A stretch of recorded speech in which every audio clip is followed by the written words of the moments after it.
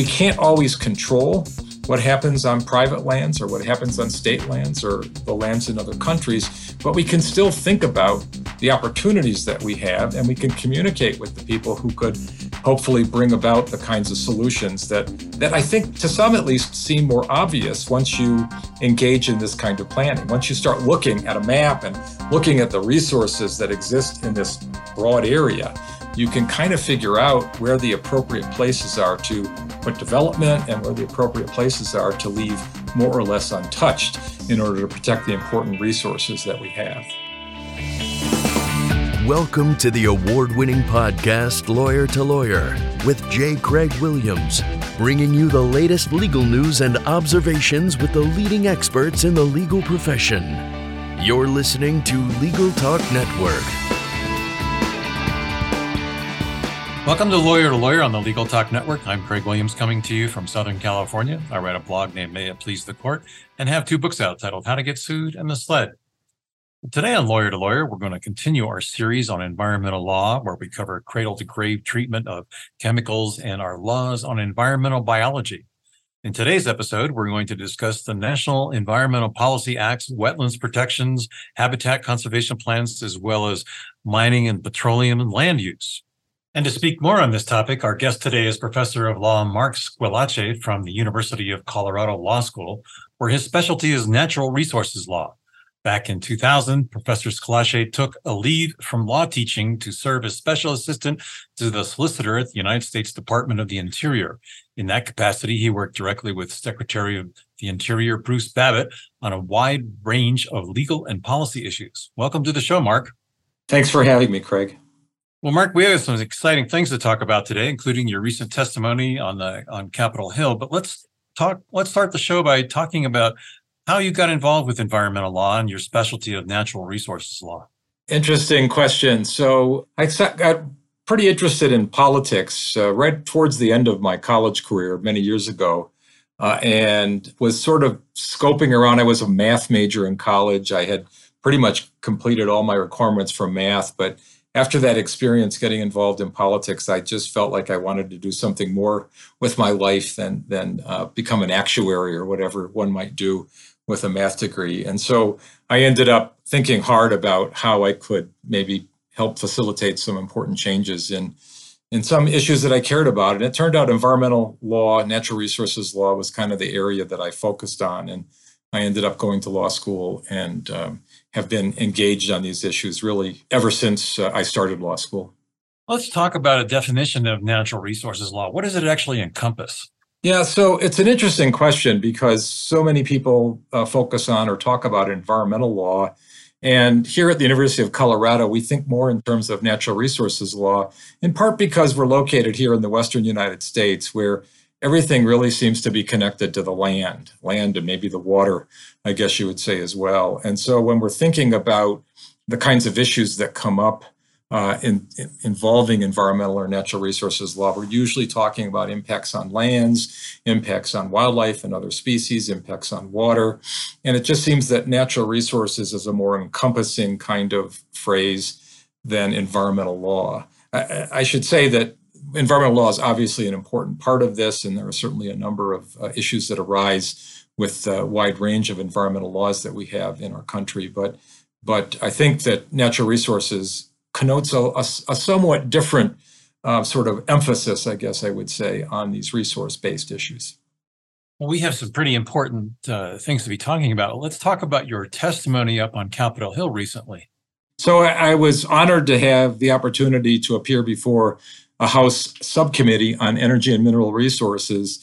And it, I think, evolved in part because of a lot of concerns in the Congress about the need to streamline decision-making. You know, we've been talking about how we can make sure that we have the resources that we need to produce the electricity that we need, and at the same time deal with the important issues of climate change. And so there has been some concern about the ability of our government agencies to approve renewable energy projects, to get moving with building the kinds of batteries that we're going to need for our transportation sector, and making sure that government decision-making isn't bogging things down, holding things up in a significant way. So I think that was probably something that instigated some of the debate that we were having on the Hill, but it came down to a couple of proposed bills. These were proposed both by the Republicans, and one of them essentially involved opening up public lands to more mining, and in a way that I found actually fairly shocking, because we currently operate on public lands under a law called the General Mining Law of 1872, and it really gives fairly broad range of opportunities for anybody to come onto the public lands and stake their claim and take the minerals out. They don't have to pay any money to the federal government to do it. No royalties, no acquisition fees or anything like that. And so there has long been a debate about reforming that law and providing some return to the public for the resources that are taken off of our public lands. But ironically, and I think very unfortunately, this proposed bill would have, I think, made things much worse. It would have essentially allowed a mining company to go onto public land, and if they found minerals, even if they didn't know if they were valuable, they could just start digging. Now, they have to get some permits before they can do major surface disturbing activities, but they don't have to show any ability to even make money on the mine. They just decide they want to go in and dig up the minerals and pour their waste on public lands. They can do it. And you basically have free range to do it under this proposed legislation. I don't think that legislation is going anywhere, but it was a big concern. And so I was testifying against the legislation for the, I guess, Democratic side of the debate. I was also testifying about a separate bill called the Transparency and Accountability Energy Act, the TAP American Energy Act is what they called it.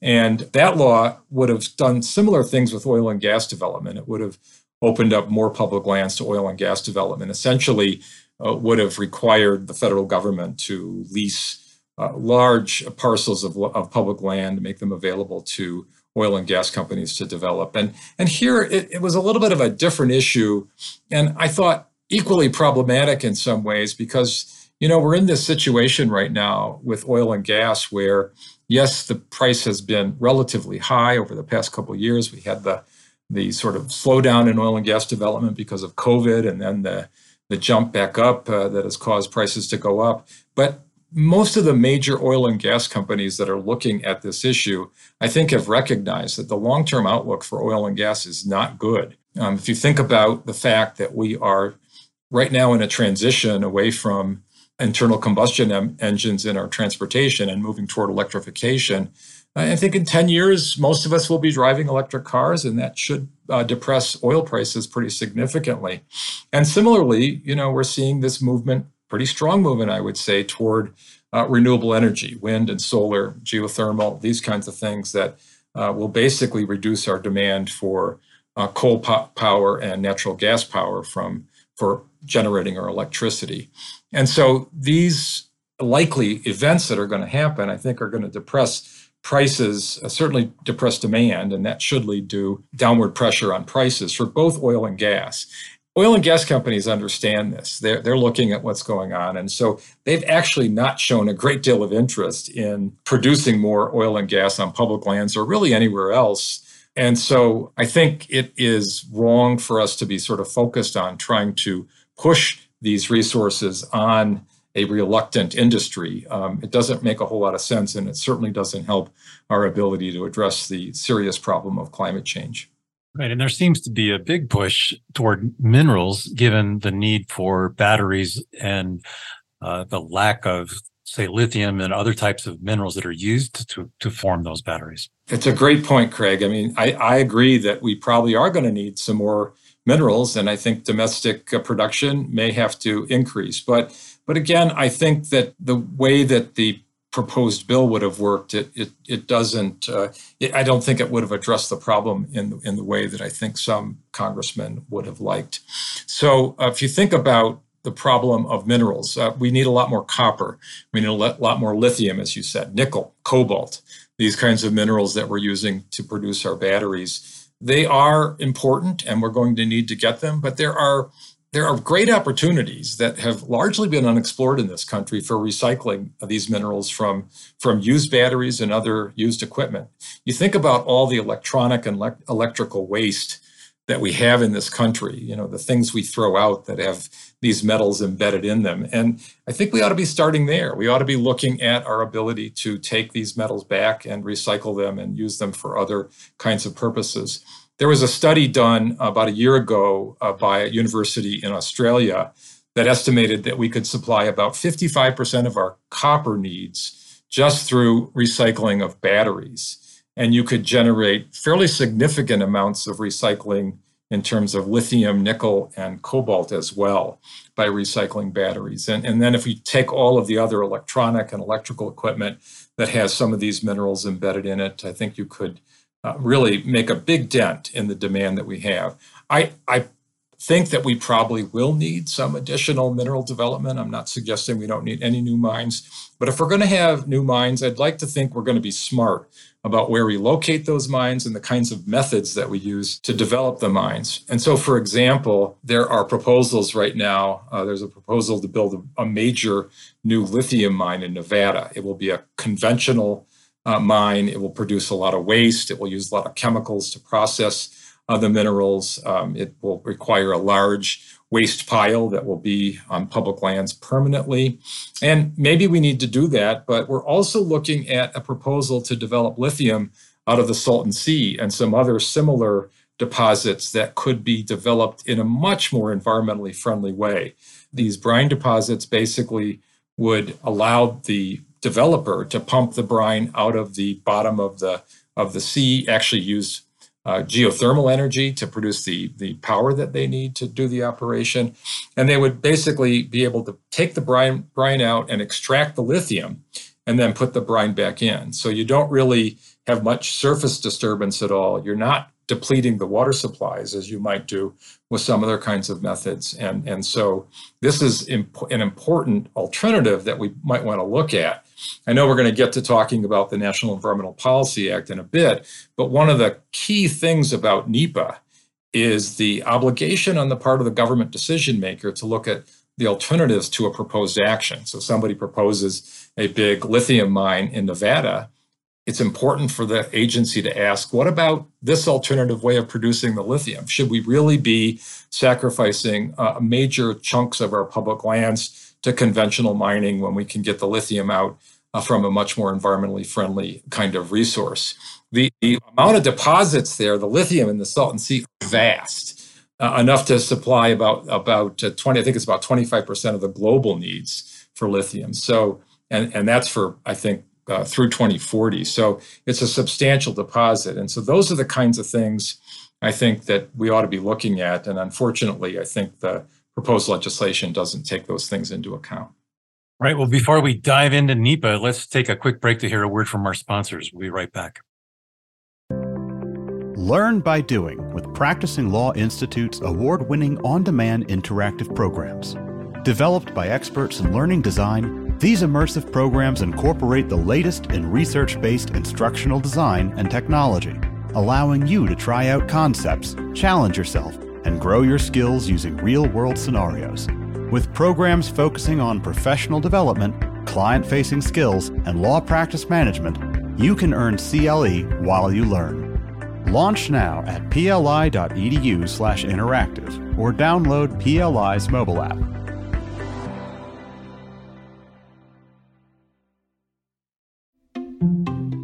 Filing court documents, serving legal papers, collecting electronic signatures, all critical parts of the litigation process, yet ones that are time-consuming and error-prone. But what if you could do more straight from your case or document management software? InfoTrack automates data entry, document selection, tracking, and information syncing across all these core tasks and more by integrating with your core systems like Clio, Smokeball, Leap, MyCase, and others. Spend more time on substantive legal work and less time on busy work. Learn how simple it can be at infotrack.com/simple. And welcome back to Lawyer on the Legal Talk Network. I'm joined by Professor Mark Squillace. He is the professor of law from the University of Colorado Law School. We started to talk before the break about NEPA, the National Environmental Protection Act. And before we dive into it too far, Mark, can you give us a little bit of background and origin about NEPA? Sure. So the National Environmental Policy Act was signed into law on January 1st of 1970 by Richard Nixon. It's really an important law in so many ways. I mean, it is the law that basically requires that you look at what the consequences are of what you're proposing to do before you do it, a kind of a look before you leap statute.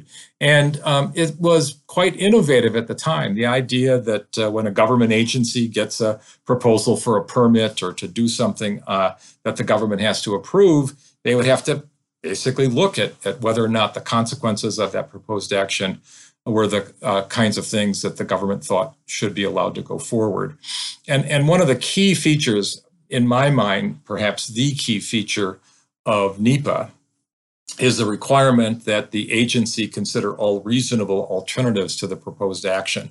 It has been described by the Council on Environmental Quality, which implements NEPA, as the heart of the EIS. And it's the heart of the EIS because it's supposed to present the proposal and the alternatives in a comparative form so as to sharply define the issues for both the public and the decision maker so they can see what the consequences are, not just of the proposal, but also of the alternatives to that proposal. And in that way, the agency has a much better way to sort of analyze the proposal and consider whether it ought to prefer some different approach. And by EIS, you mean environmental impact statement? Yes, thank you. It's the environmental impact statement. It's a little bit of a complicated law in that respect because oftentimes if the agency doesn't have to do an environmental impact statement, it still would have to do an environmental assessment, almost a kind of mini EIS to consider the proposal and alternatives. And so agencies generally have to follow NEPA for any significant decision that they might want to make. So can you distinguish, like here in California, we have CEQA, the California Environmental Quality Act, which also has something similar like an environmental impact report and an environmental assessment, and then a negative declaration if they're not thinking that anything is going to happen. But does each state have its own, and how does NEPA fit into the whole scheme of things? It's a really good question, Craig, and the answer is no, not every state has what is sometimes called a little NEPA. But California does, you're right. And there are, I think, about 17 states, and I think the District of Columbia that have these sort of little NEPA statutes that do very similar things. The problem or the limits of NEPA, I suppose, are that you have to have a federal agency action. And so if you do not have a federal agency action, there's no requirement to comply with NEPA. And so that's why these state laws are important, because particularly in California, a lot of government actions are taking place, and if there's no requirement to prepare an EIS at the federal level, then the state would require an environmental impact report at the state level, and it would be essentially the equivalent of an EIS. Note that in many cases, both laws would apply, and the agencies typically would get together, the federal and state agencies, to just produce one document.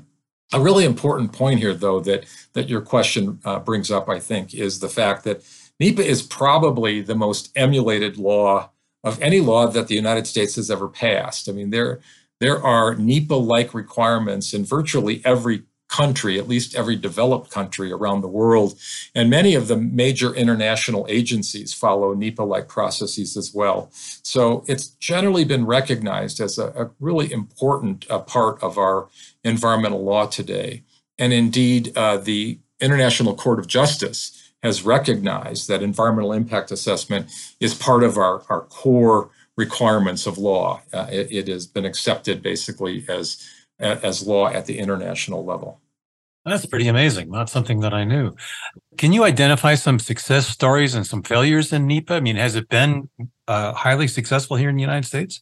I would say that it has been pretty successful. Success is really hard to measure. I've been involved in quite a few NEPA processes. I've commented on quite a number of NEPA documents. And what I see through the NEPA process is that agencies typically change the proposal to make it, I think, more environmentally friendly, if you will. They rarely would decide not to go forward with a proposal, but you do see significant changes. And sometimes you see the agency backing away and saying, we're not going to go forward with this proposal because the consequences are just too severe. So there are, I think, examples of that. There are also failures, I think, from NEPA. There was a lawsuit that was filed over a proposal to build the Teton Dam in Idaho, and the dam, there was a lawsuit trying to stop it on NEPA grounds. They said the EIS was inadequate. Shortly after the dam was built, it failed, and it destroyed a huge part of the area below the dam. It was a huge failure. And again, this was the kind of thing that should have been caught through the NEPA process, and maybe the litigation should have been successful, but there are certainly examples like that where NEPA didn't succeed in assuring that the public would be safeguarded from any adverse consequences. Well, Mark, we're going to take another quick break to hear a word from our sponsors. We'll be right back. If you're like me, you're probably a bit frustrated with the state of our political system today.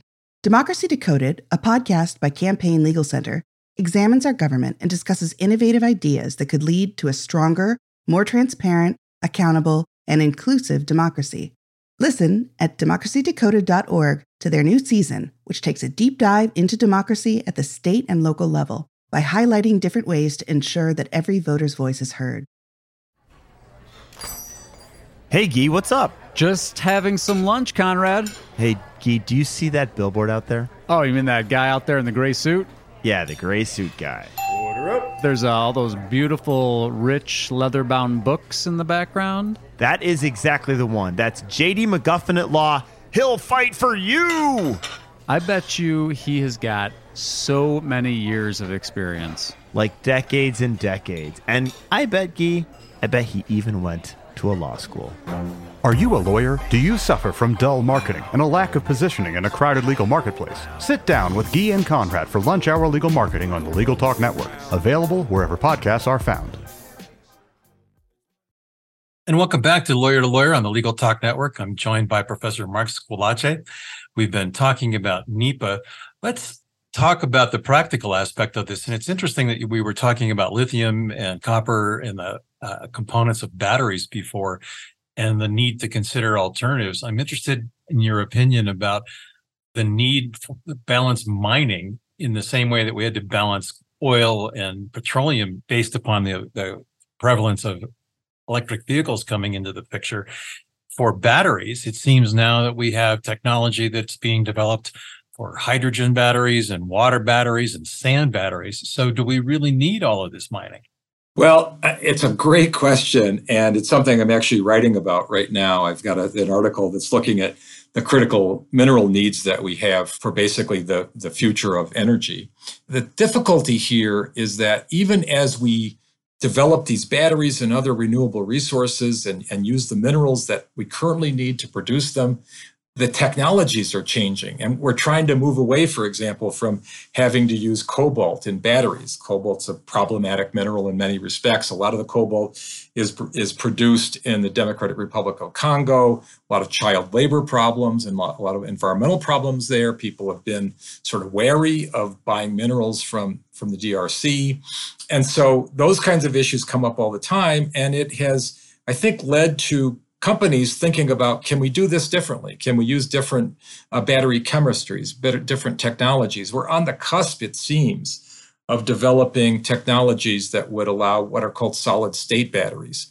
And right now, the battery technologies that we tend to use for things like electric vehicles have kind of a liquid or gel kind of middle that transmits the electrons between the anode and the cathode in the battery.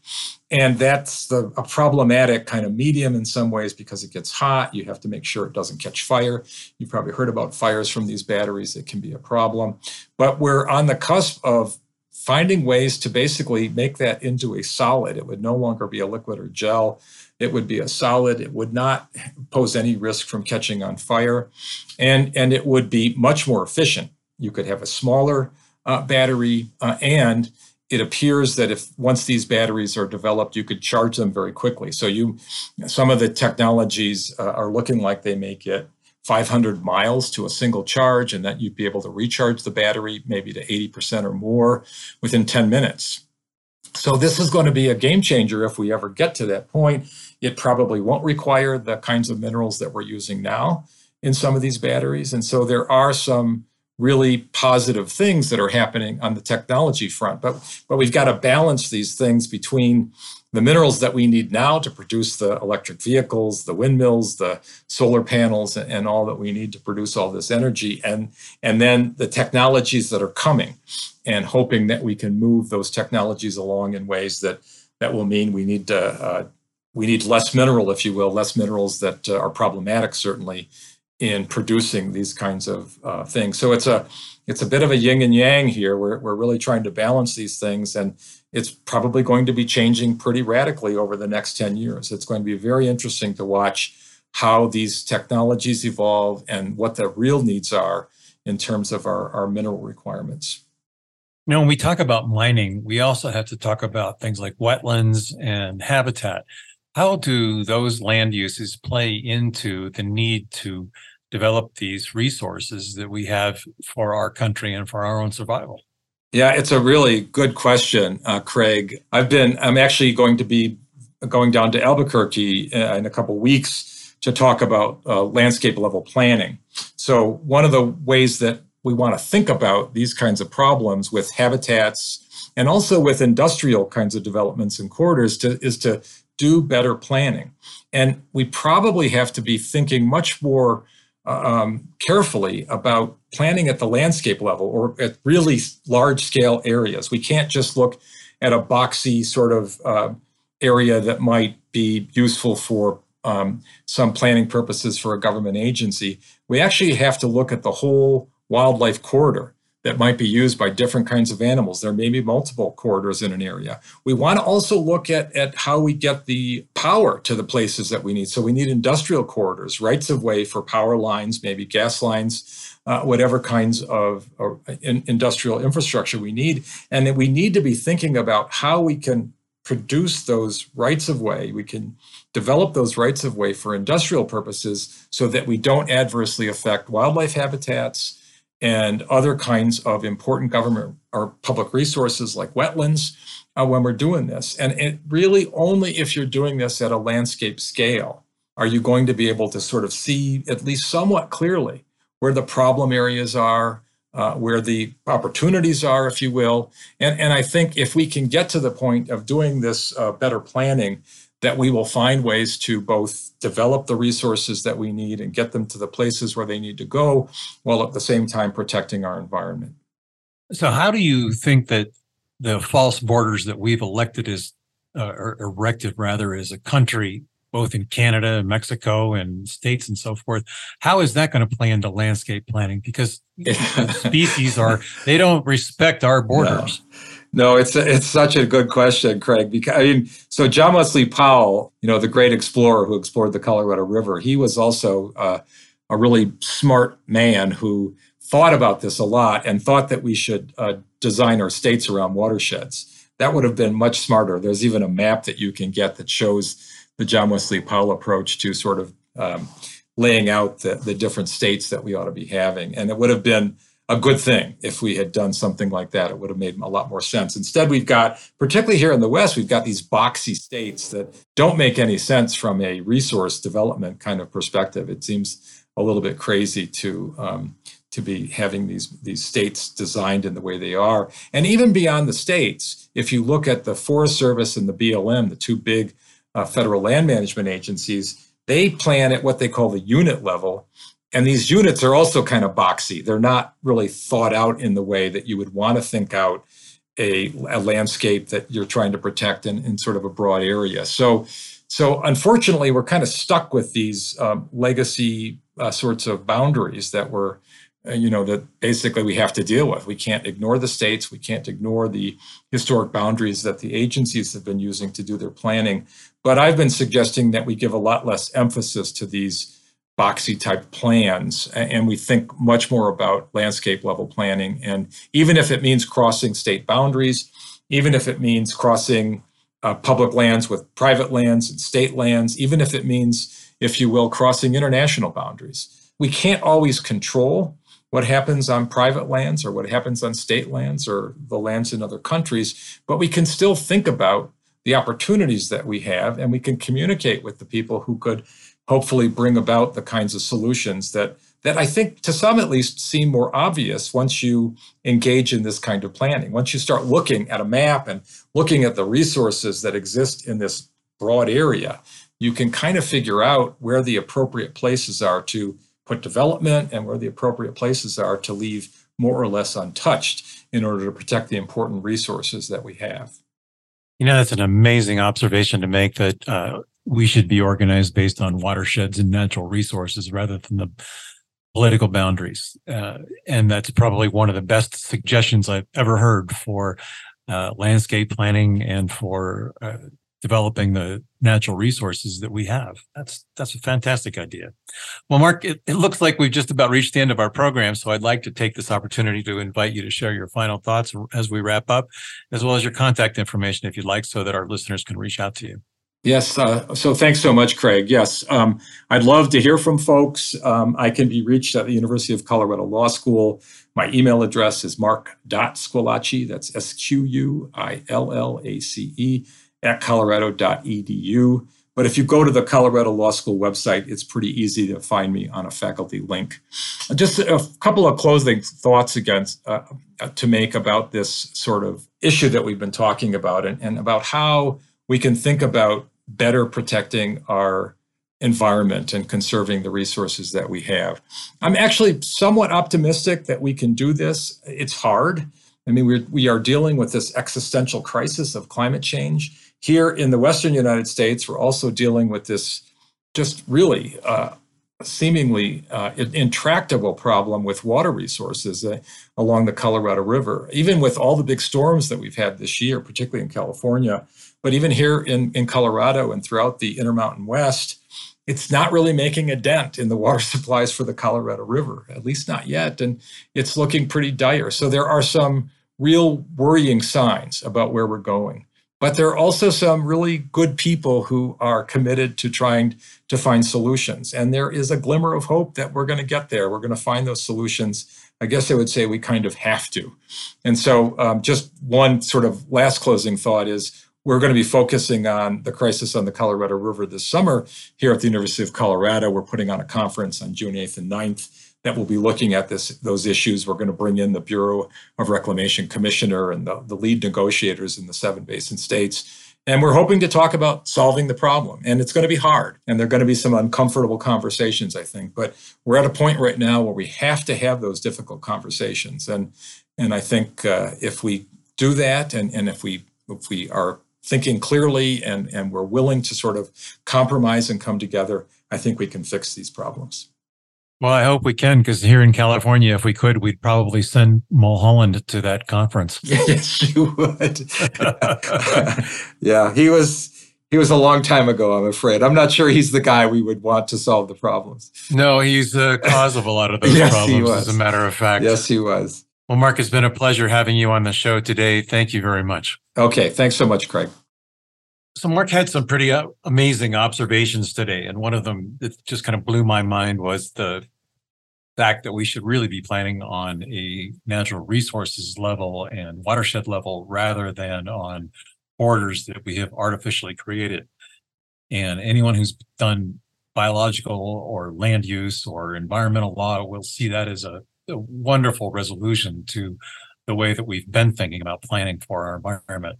Here in California, when we lost our celebrity mountain lion P22, we've now started to erect habitat corridors over the top of freeways so that animals can follow their natural paths that we've disrupted as humans over time. In the desert area here, we have a 5-mile long fence at the edge of the bighorn sheep habitat that prevents them from coming down and being killed on Highway 111 in Palm Desert and Palm Springs and Rancho Mirage and those areas. So we've done an awful lot to interfere with wildlife, and we've done an awful lot to disrupt our environment. And it's time we start thinking like the professor suggests.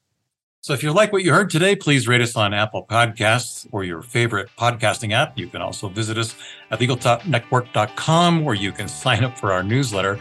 I'm Craig Williams. Thanks for listening. Please join us next time for another great legal topic. Remember, when you want legal, think lawyer to lawyer. Thanks for listening to Lawyer, produced by the broadcast professionals at Legal Talk Network.